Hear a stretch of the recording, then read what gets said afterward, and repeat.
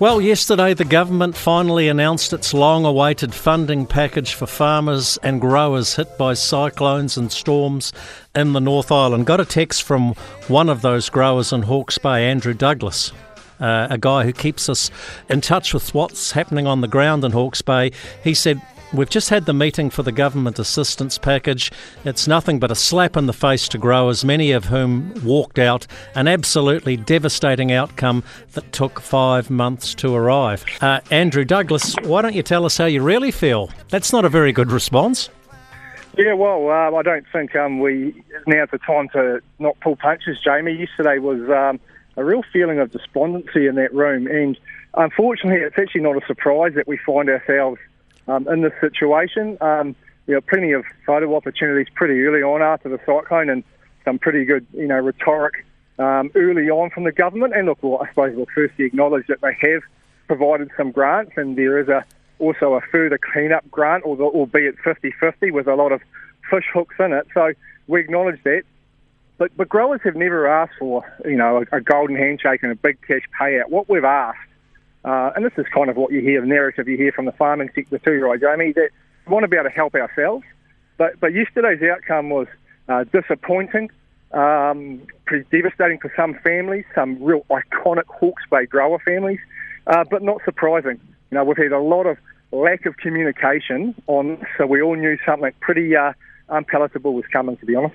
Look, if the banks aren't going to back you on this, the government sort of will, but then they're expecting you to pay it back. And you'd have to ask the question, Andrew, if your proposition isn't good enough for the banks to back you, how will you get out of this mess? Well, that was one of the things. I suppose, this is a poorly thought out scheme and poorly presented.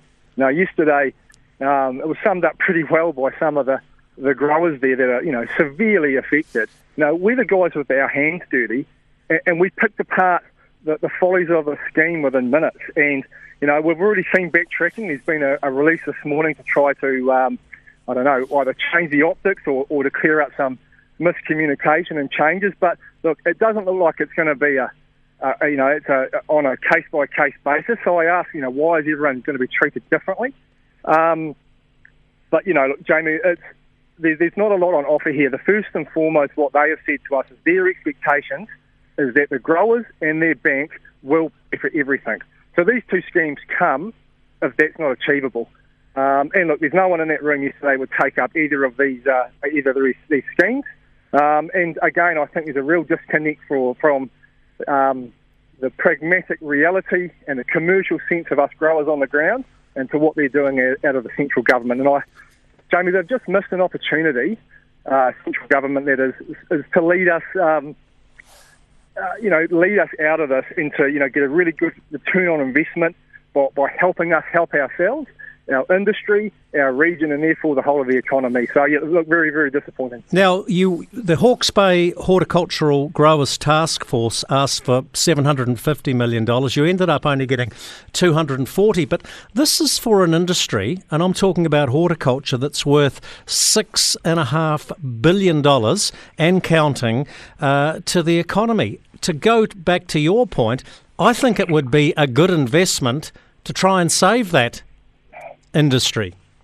Well, you don't forget, and we're operating in an environment that, interest rates have gone up, our labour costs have gone up at $10 a carton over the last 3 or 4 years, certainly within this government's term. So a lot of our varieties that were bred in New Zealand are iconic the world over. New Zealand growers are pretty at the forefront of all this. They're now unbackable because of, the labour costs, the compliance costs.